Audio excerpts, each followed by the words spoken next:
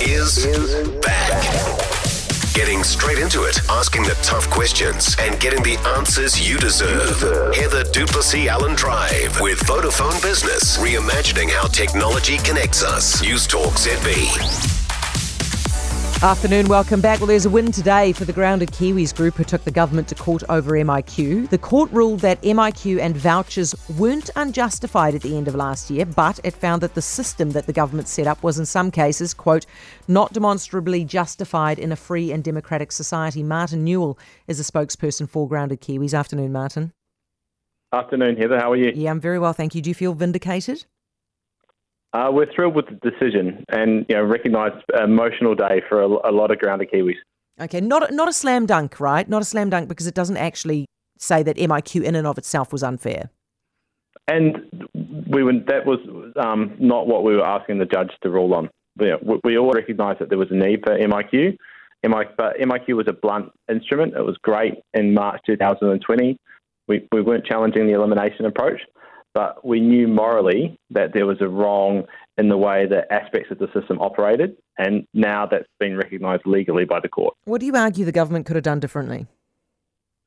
Well, they could have firstly had a fairer booking system. This kind of the drip of stories of people trying to get home was not just a series of one-offs. It was actually a systemic issue with the way that people booked rooms, and the government failed to prioritise need.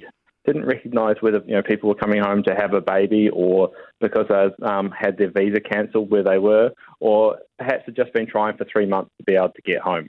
And that is really, I think, an important point that the judge picks up on. How many people are we talking about here who you think were kept out unfairly?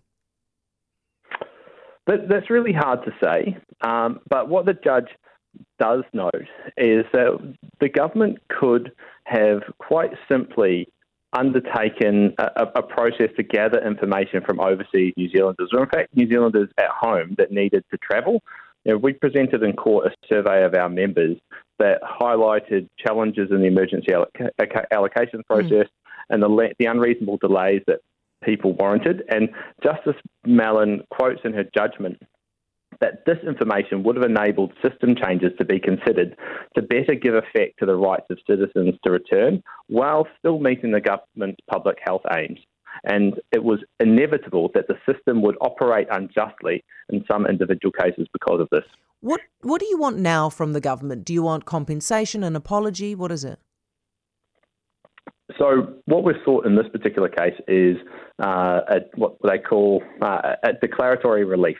So all we were seeking a judicial review, which Justice Mallon has done, and what we now have to agree on between ourselves and the government is some sort of a declaration, which we hope will be that the government recognises that it could have done better to give effect to the rights of New Zealand citizens. Now, it's up to the government to determine what amends it could make to compensate people for their suffering, or if individuals would choose to take cases to court to get some recognition of that. So some people might look for some money. That would be up to them, and it's up to the government if they determine if there is any additional measures that they want to take to compensate people for their suffering. All right, Martin, thanks very much. Martin Newell, spokesperson for Grounded Kiwis.